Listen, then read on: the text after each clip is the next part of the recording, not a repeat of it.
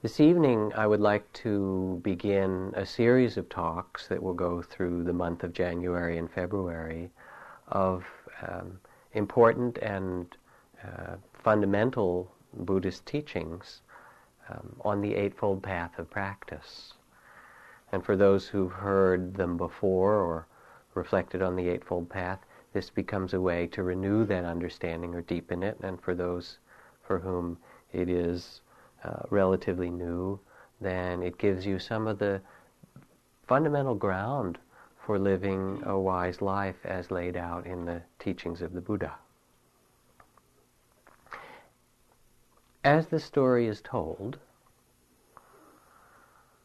after the Buddha had sat under the tree, the Bodhi tree, the tree of enlightenment, and gained freedom of heart and the vast compassion, he began looking around the world with the eye of compassion and saw beings everywhere wanting to be happy. Every being that he looked at, he saw they wanted to be happy, but often doing the very things that would create more unhappiness. And so he rose from the seat and walked out into the countryside of India to begin to teach. And he thought, who should I teach first? And remembered those monks, ascetics with whom he had practiced over the years prior to his enlightenment. And so he went to visit them. He walked into the forest outside of Benares, to the deer park. And when he appeared to them, it said he was luminous, radiant, glowing, awakened. And at first they said, you're no longer an ascetic. We don't want to listen to you or pay respects. And he looked at them and he said, my friends, I have achieved enlightenment. Did I ever say this before to you? And they said, no. Did I ever look this way before to you? No, they said. And then he went on. And he said, as long as the absolute true knowledge and insight as regards to the noble truths and the Eightfold Path of practice was not clear in me, so long was I not sure that I had won the supreme enlightenment unsurpassed in all the worlds. But when I discovered this profound truth, so difficult to perceive and understand, bringing peace and compassion, not to be gained by thought, but visible to the wise heart. When I had discovered this, I realized with supreme assurance that I had touched that awakening that is unsurpassed throughout the world, and I offer it now to you. And he taught in that moment then the Four Noble Truths and the Eightfold Path of practice, the noble truth of suffering, the cause of suffering in life, the ending of suffering, and the path to the ending of suffering, which is this Eightfold Path. And he went on in the texts, it says, this noble truth of the Eightfold Path that leads to the cessation of sorrows is right view, or right understanding, right attitude, right speech, right action, right livelihood, right effort, right concentration, right mindfulness. This is the path that leads to freedom. It is the one, if a follower or one who would wish to know the Dharma, the truth of this world, will complete, they will discover that they enter the stream, they stand knocking at the door of that which is beyond birth and death. So the middle path, which is another name for the Eightfold Path, was then declared by the Buddha. He said, I have seen the path of indulgence in the world, and it's leading to sorrow. I've seen the path of struggling and fighting, of asceticism and withdrawal from the world, and that too leads to suffering. And I have offered you a path that is in the middle of these extremes, good in the beginning, good in the middle, and good in the end. So the Eightfold Path begins with what is called right or wise understanding. And it deepens as our own spiritual life deepens. The first aspect of wise understanding for someone in a spiritual life begins with the Buddha's recognition of sorrow and suffering. That if we look around this human realm, we see tremendous beauty and love and potential for enormous creativity, the magic and mystery of life. We also see in this human realm old age, sickness, and death. We see hunger and homelessness, the continuing arms race, the racism that poisons our society, the continuing injustice in the world, and the personal pains of depression or fear or loss or ambition or confusion or anger within our own lives.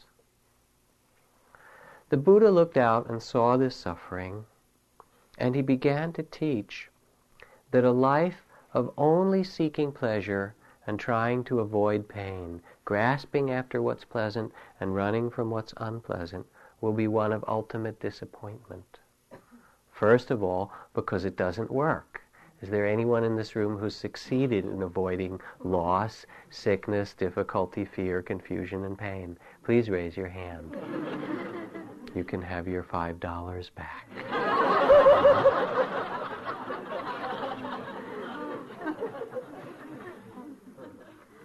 He also saw that the sufferings in this human realm, most of the sufferings, are caused by us, by greed, by hatred, by prejudice, by fear, by delusion.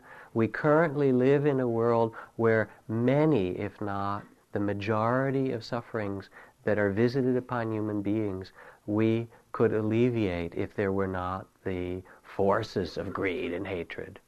There are wars in more than 30 countries. There is starvation in every continent, and yet grain elevators full of food in other places, but they don't get to the people who need them. There's enough medicine. 10% of the money we spend on our worldwide arms race could feed every hungry child on the face of the earth, every man and woman and child who hungers. So the Buddha saw that the cause of happiness and the cause of suffering is not so much in life itself, but in the way that we relate to life. And that our happiness doesn't come from getting things. You remember there are two great disappointments in life, said George Bernard Shaw: not getting what you want and getting it, both of them. And in some way it's true that even the things that we seek, once we have them, they can bring a certain pleasure, but then the wanting arises and we want something more. He saw that even in the most benevolent and pleasant circumstances, there's still no escape from loss or change or aging or death. Americans, it is written, spend $70 billion a year on security devices, trying to find security. Doesn't really work that way. Things are going to be insecure. It's the nature of things in this world. They are impermanent. Zen Master Suzuki Roshi said all of Buddhism can be summed up in 3 words: not always so. Whatever it is will be changing. And not graspable. When we look at all the circumstances of our life, they're a certain way due to conditions, and then they change. Suppose a man who is not blind beheld the many bubbles on the Ganges River, said the Buddha, as they floated along, and watched carefully and examined them. And after he had carefully examined them, they would appear empty, unreal, insubstantial. In exactly the same way does the meditator behold feelings, thoughts, perceptions, inside and outside, past, future, near or far, and examining this life discovers it to be the same, impermanent, empty, ungraspable. We can't hold on to it. So then what's left? Eddie Hillison, in writing about her time in the concentration camp, said, "A large group of us were crowded into the Gestapo hall, and at that moment the circumstances of all of our lives were the same. All of us occupied the same space, the men behind the desk no less than those about to be questioned. What distinguished each of us was only our inner attitude, our spirit." So right understanding sees the problems of the world and sees the source of the problems of suffering through greed and grasping and hatred and prejudice and fear.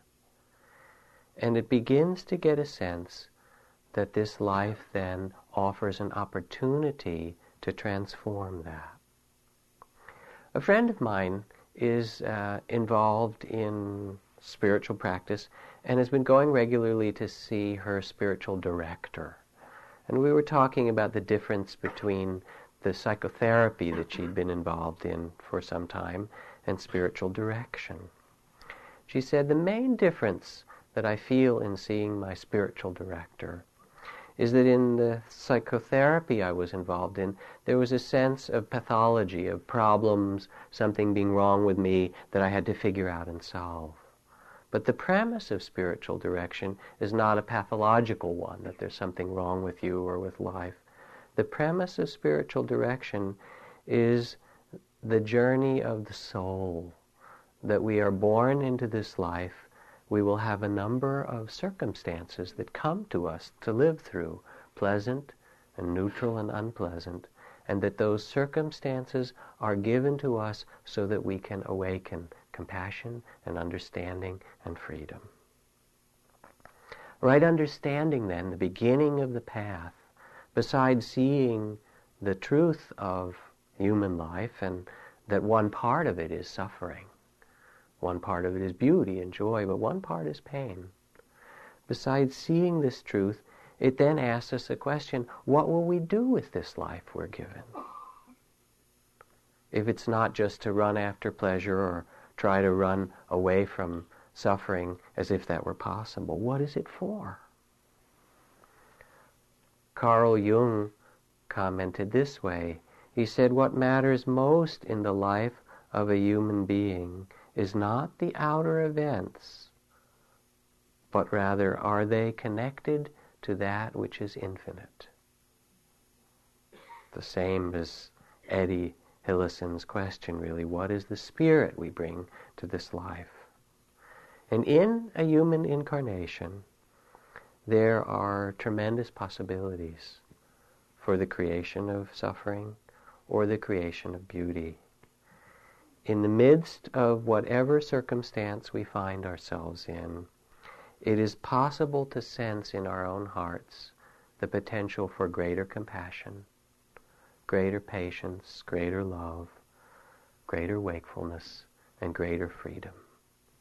And that sense of this possibility is the beginning of the path, right understanding.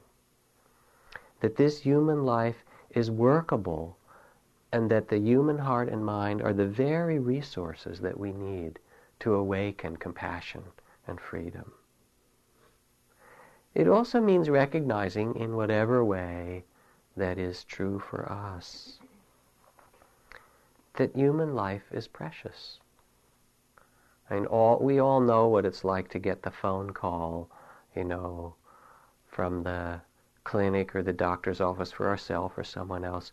"I'm sorry, but your tests have shown that you need to come in for a biopsy, or you need to come in for further examination." And all of a sudden, what seemed to go along as if nothing would change in our life, and it was just kind of an ordinary day, is turned completely upside down. And we remember the reality that our life is only here for a certain period of time and no more. And the preciousness of it comes rushing in like a tidal wave. Wise understanding is to remember this before the telephone call.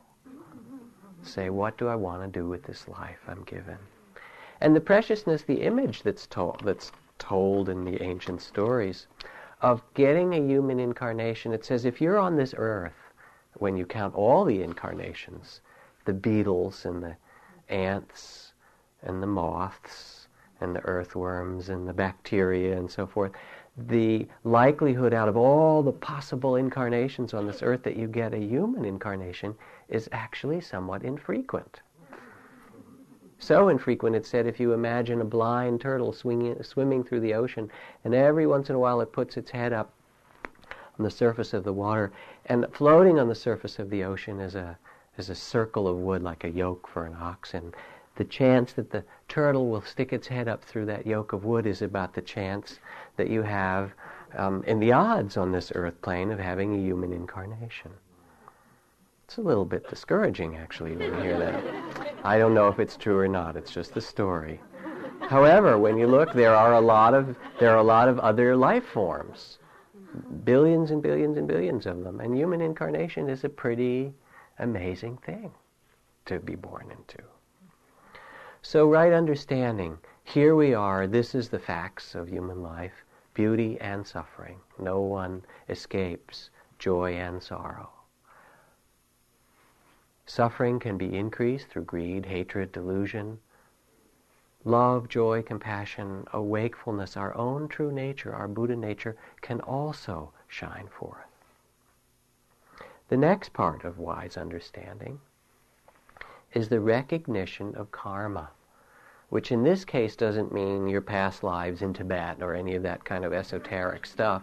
Karma simply means the law of cause and effect, that when you plant an apple seed, you get an apple tree and not a mango tree. And similarly, the way that we act, the seeds we plant through our words and deeds, create the kind of life we will have. And if we cultivate and practice anger over and over, then as a new situation comes and circumstances arise, guess what's likely to come out of us? Anger. If we cultivate and practice patience or loving kindness over and over in difficult and easy situations, after a time, after planting those seeds, guess what starts to come out of us? So the law of karma is simply the recognition that things don't happen by random occurrence and that awakening isn't coming by accident, but it comes through the sowing of seeds in the heart of presence and mindfulness, of compassion and loving kindness. It comes from an understanding that this is possible for you, for each of us. And it's really the gift of human life, this possibility. A Sufi teacher, see if I can find this, says, to be human means, first of all, this is Syed Hossein Nasr, to be human means, first of all, to possess a human intelligence which can know the truth and falsehood. It can see beauty and ugliness, goodness and evil. To be human is to be capable of seeing what is true and, more specifically, having the will or the capacity to choose what is true, what is beautiful, and what is beneficial. This is the freedom of the human heart given to each of us.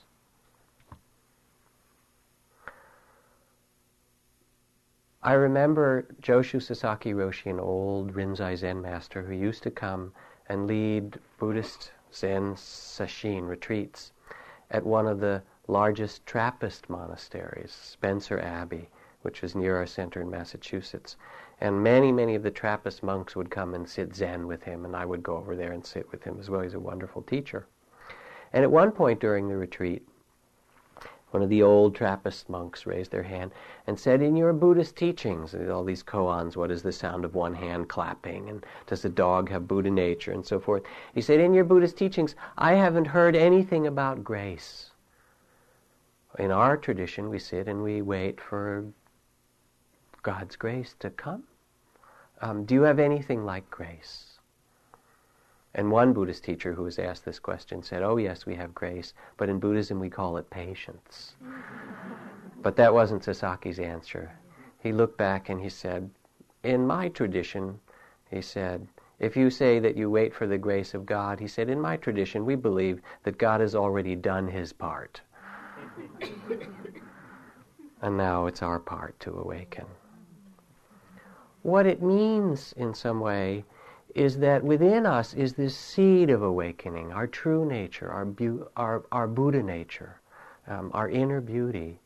But it's covered or contracted in our fear, in what's called the body of fear, in the small sense of self, in insufficiency, in ambition. And yet, even in a moment, it's possible to touch that place of love and of wholeness. And the path of practice, the Eightfold Path, is the commitment that we make through meditation, or prayer, or practice, or compassion and loving kindness exercises, or retreats, or whatever form of awareness we do. The commitment and the repetition in the heart, Gandhi called it blessed monotony, of bringing blessings to whatever it is that we do over and over again through our care and our attentions. And as we do, it's as if we kind of release or strip away or let go of the fears and the confusions and live from that place of our deepest values. Now, that process of unlayering is not an easy one for some of us. This is from a little book that my daughter gave me entitled What Women Say About Men. And then this particular quote is from Roseanne Arnold, so you can see where this is going. She says, a good man doesn't just happen. They have to be created by us women. A guy is a lump, like a donut. So first you got to get rid of all the stuff that his mom did to him. Then you got to get rid of all that macho crap they pick up from the beer commercials. And finally, there's my personal favorite, the male ego. When that's gone, then you start to have something worthwhile.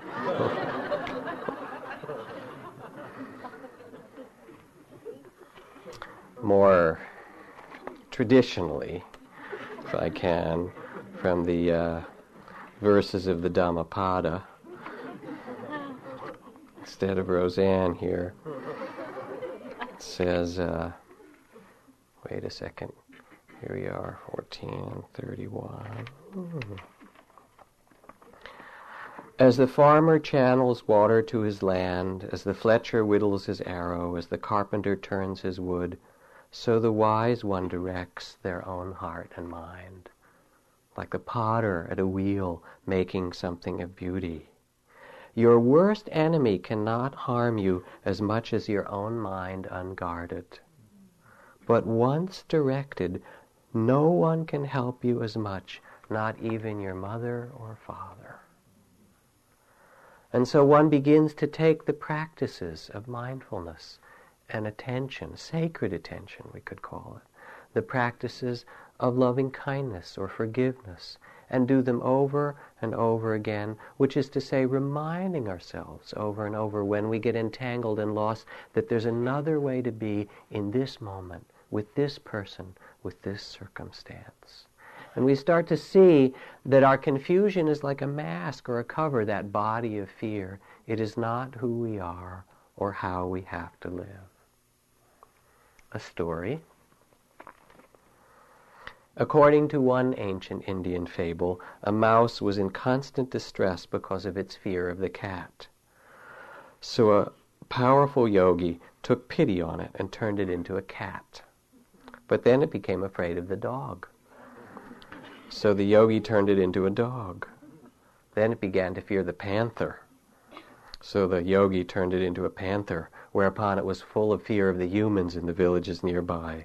At this point, the yogic sage, with all his powers, gave up and turned it into a mouse again, saying, "Nothing I do for you is going to be of any use, because you still believe yourself to be a mouse." What is it that we believe ourselves to be? Who do we think we really are? The small sense of self, the confusion and the need and the body of fear, or something more beautiful that is there in us as well, in our hearts, our own true nature? To be human and to awaken the gift of humanity is to awaken that Buddha nature. Another story. This is a story from a physician who teaches in medical school in the U.S., but also does international aid medicine in all kinds of places of distress, in Cambodia and Rwanda and places like that. And she wrote, "At the end of one of my last days, I was ready to leave the camp where we had been working in Zaire and Rwanda. And at that moment, Mugunga, who was a young, very gaunt widow, approached me with a malnourished 3-year-old. We brought her a bowl of beans and potatoes, only to discover moments later a young, starving, emaciated orphan girl of perhaps 10 years, who also came up to us. But we were out of all supplies. Extremely discouraged, we began to search for a way to get a bit more food for her. When turning back, I saw that the young widow had invited the girl to share her food. The baby, the stranger girl, and the young mother were all scooping up the potatoes and beans from a shared bowl with their hands. What would I have done if I was in that young mother's place?"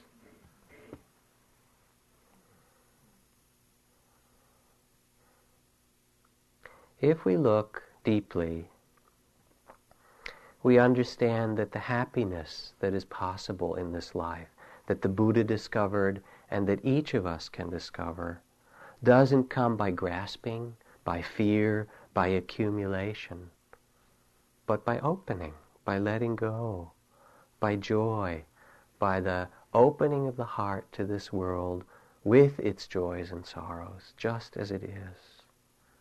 And then there comes, unbidden, a natural and generous spirit that's not the possession of anything, because we don't even possess ourselves.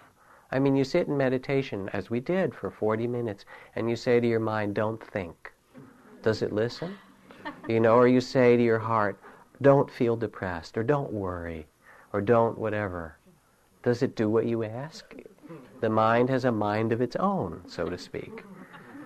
And the feelings change, and the body does. I mean, you can take care of it, sure, you bathe it and you jog it and things like that. You're supposed to take care of it, but you don't own it. You rent it. You borrow it. Spiritual life, then, is not about possessing or finding security, but rather it's discovering what Alan Watts called the wisdom of insecurity, the capacity for freedom and compassion of heart, no matter what the circumstances. Right understanding is a willingness to dedicate ourselves to awakening, no matter how conditions change. So the vows that the Dalai Lama takes, which are beautifully recited in the text of Shantideva. The Dalai Lama takes these vows as his personal vows. May I be protector to those without protection, a guide for all travelers on the way. May I be a bridge, a boat, and a ship for all those who would cross the waters. May I be an island for those who seek one, a lamp for those desiring light, a bed for all those who need rest. May I be a wishing jewel, a magic vase.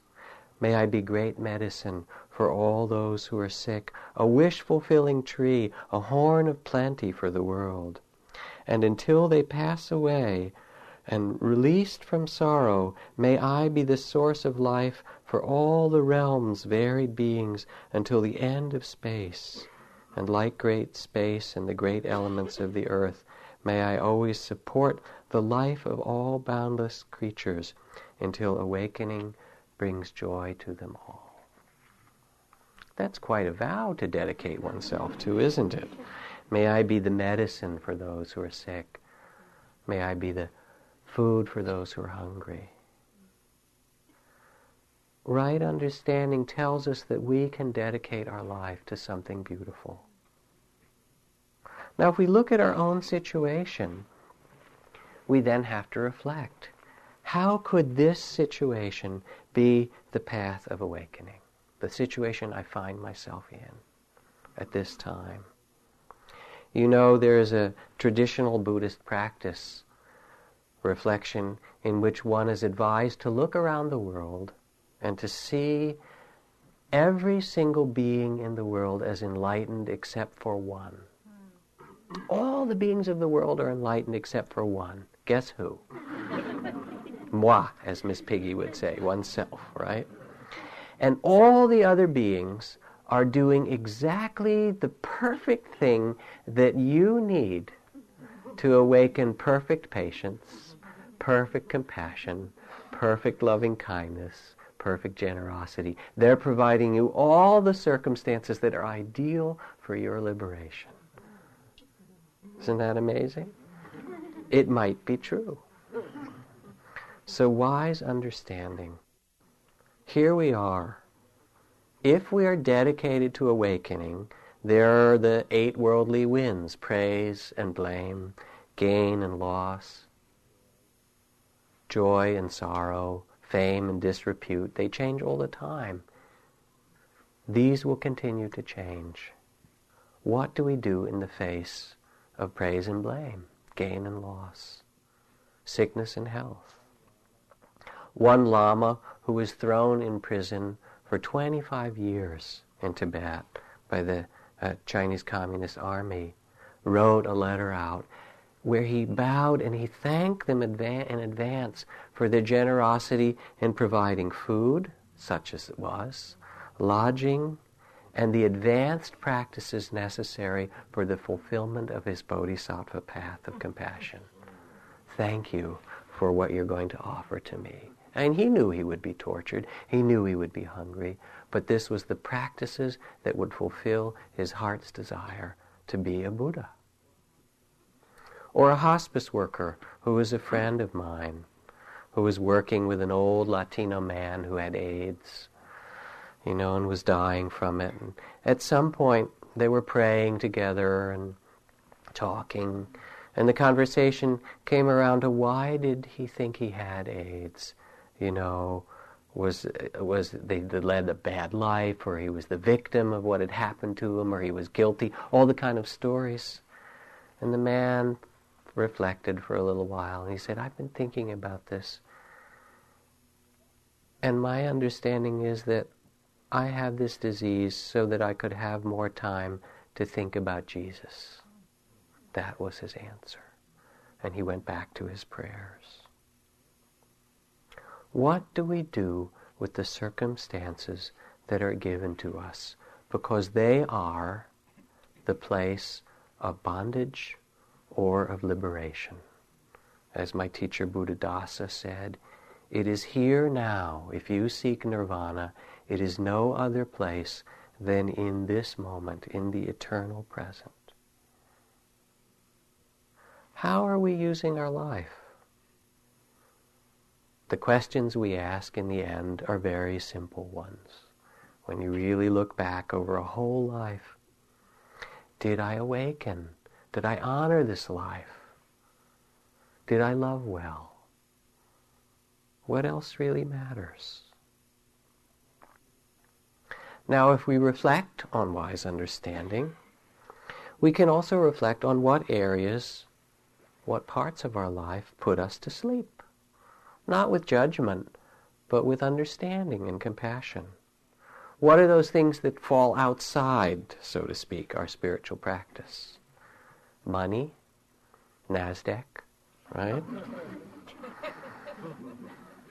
Driving, our own body, relationship to family, certain emotions that we have, our work. What is the places that we say, well, this I just go along with, I don't make into my practice? And what would it be like to bring the spirit of compassion to that place, to say, this will be a place of awakening too? Because awakening isn't some state that you get into, enlightened retirement. Oh, I got it. I got to hold it. Keep it. Can't have it change. Oh, it's so cool. You can't do it. You breathe in and you breathe out. And awakening is the same. Zen Master Suzuki Roshi said, what we're after is not enlightenment, but one moment of enlightenment after another. Now there's something very good in this, because it also means that it's never too late. Never, never too late. Whether you're 25 or 85, it's not too late. The next moment, this moment, is the moment that enlightenment exists. It's possible. So Zen Master Huineng from ancient China said this. He said, as far as the Buddha nature is concerned, there is no difference between a sinner and a sage. One enlightened thought and one is a Buddha. One foolish thought and one is again an ordinary person. Like that, from one moment to another. So it's never too late. Any moment it's possible. It's like breathing. If we can be present with our breath, we can be present in this body, in this moment. It's so mysterious, this human life that we're given. I read a story that I found very moving in Rachel Remen's books, the first of her book, Kitchen Table Wisdom, a few years ago. I'll read the story to you and then tell you another. And this is particularly an interesting story she tells because she's trained as a physician and a scientist. For the last 10 years of his life, Tim's father had Alzheimer's disease. Despite the devoted care of his mother, Tim's mother, the father had slowly deteriorated until he'd become a sort of walking vegetable. He was unable to speak for years, was fed, clothed, and cared for as if he were a young child. Tim and his brother grew older. They would stay with their father for brief periods of time while their mother took care of the needs of the household. One Sunday, while she was out doing the shopping, the boys, then 15 and 17, were watching television. Their father sat nearby. Suddenly, he slumped forward and fell to the floor. Both sons realized immediately something was terribly wrong. His color was gray, his breath uneven and rasping. Frightened, the older boy told the younger brother, "Call 911.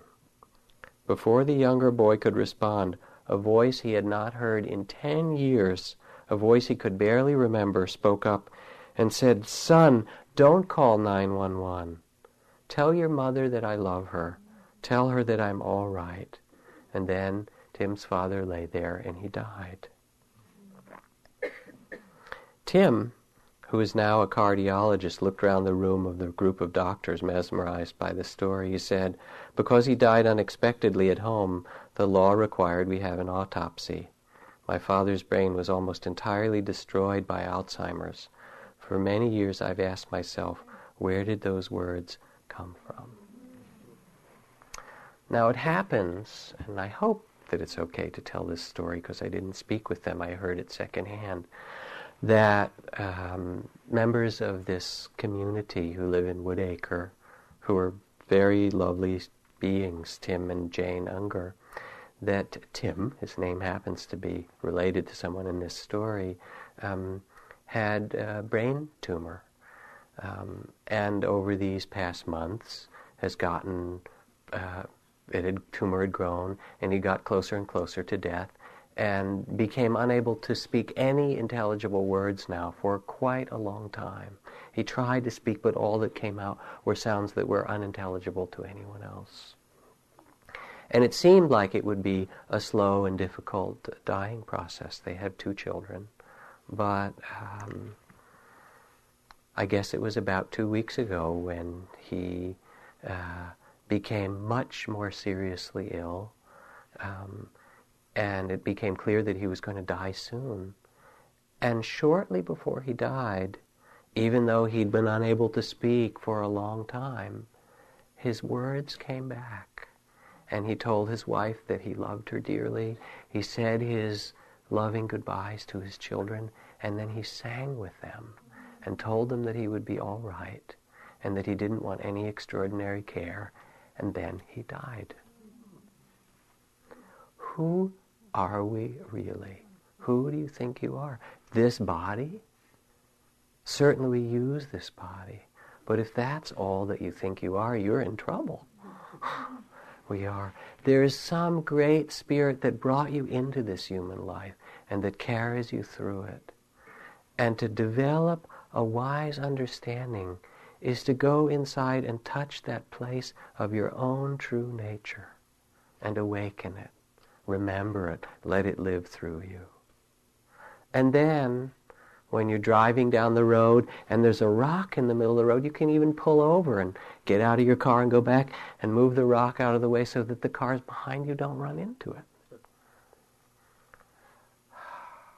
Or you can bring that spirit of presence and compassion to your body, or to the conflict in your lives, or the bills that you have to pay, or the relationship that you're in, or your children or your parents when they're sick. And instead of being identified with the contracted, fearful, grasping, small sense of self, you can remember that in any moment the path is here for you. Patience, compassion, freedom. You can breathe open, let go. You see what's in front of you, that's the first thing, to see it with your eyes open, your heart open. You bow to it. Oh, this is some more suffering, or this is beautiful. Boy, I would like to keep this forever, but I guess I can't. Whatever it happens to be, you acknowledge what's come, you see it, you bow to it. You offer your compassion to the beauty, to the pain, whatever it is. This is the pain I've been given. This is the loveliness I've been given. And then you let it go. And let it go doesn't mean get rid of it or not feel it or not honor it. Letting go is really not the right translation of that Sanskrit word. A better translation is to let it be. You love it, you bring your attention, you live with it for its time, and then you let it pass on. Without grasping, without hatred, without aversion. You live from moment to moment from this place of the Buddha within you that can bow to all things. Who am I in all this? We get caught up and all these stories come. Is that who I really am? And our lives are busy and so complicated. Can we honor what we're given in a sacred fashion? I remember the last time I was in Bali that we had a driver for one of our trips around the island who had a fancy new car, a Suzuki Super Kijang it was called, this kind of little station wagon. He was very pleased, and it had a whole altar in it with the Balinese, flowers and images, and it was all gussied up and so forth. And as we were driving around Bali with this man, who was a lovely fellow, every time we came to a crossing street or intersection, he would lean on the horn really loud. And at one point, I turned to him and I said, "Are you trying to take care because it's such a beautiful new car and you don't want to get into any accident? Is that why you lean on the horn so loud at every intersection?" In India it's even more that way. They say that you don't really need in India you don't really need an engine so much, but you definitely need a horn in your car, right? Anyway, he turned to me, he said, No, I'm not blowing the horn to get the other cars out of the way when I'm coming to the intersection. I press on the horn to call to the gods so that they know that I'm coming, right? And so that they can see me and everyone else safely through the intersection. And I realized even though Bali is changing, that things are still pretty good there. What a way to drive, to call to the gods. That this, wherever we are, is the place of the Buddha. Can we allow the circumstances of our lives to bring awakening? We can, is what right understanding teaches us, wise understanding. My teacher Ajahn Chah put it this way. He said, the Eightfold Path is 2 eyes, 2 ears, 2 nostrils, a tongue, and a body. And it is the heart or the mind that walks the path. If you want to find the path, it's just in this experience. This is the place of the Buddha.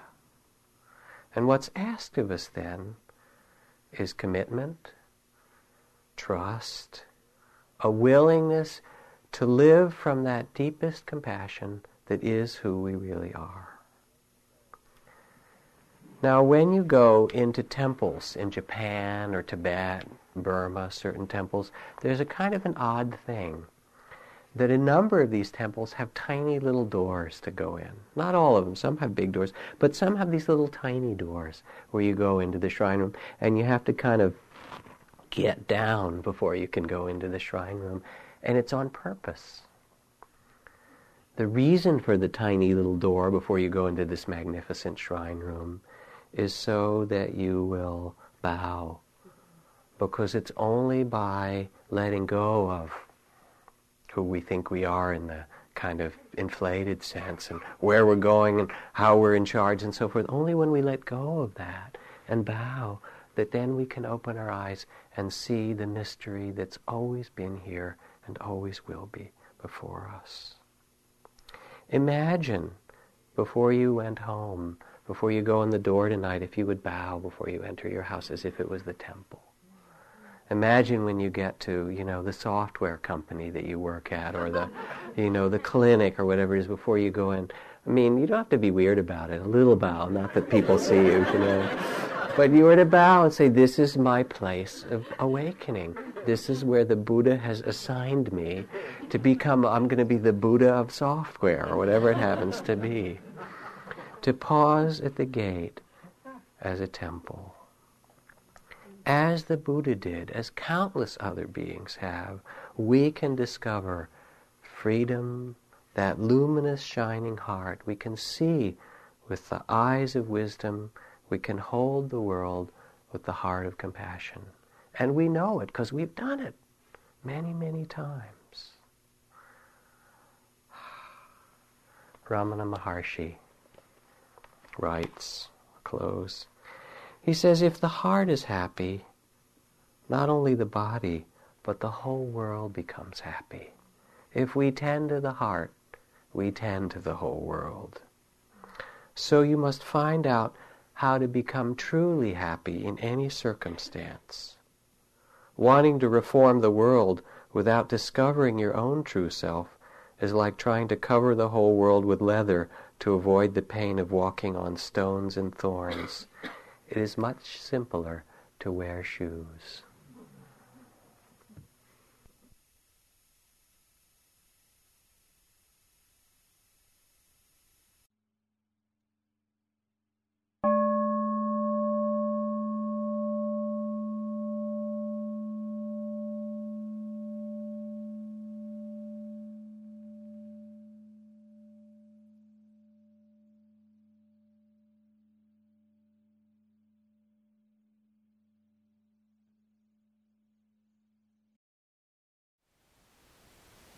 Thank you for listening. To learn how you can support the teachers and Dharma Seed, please visit dharmaseed.org/donate.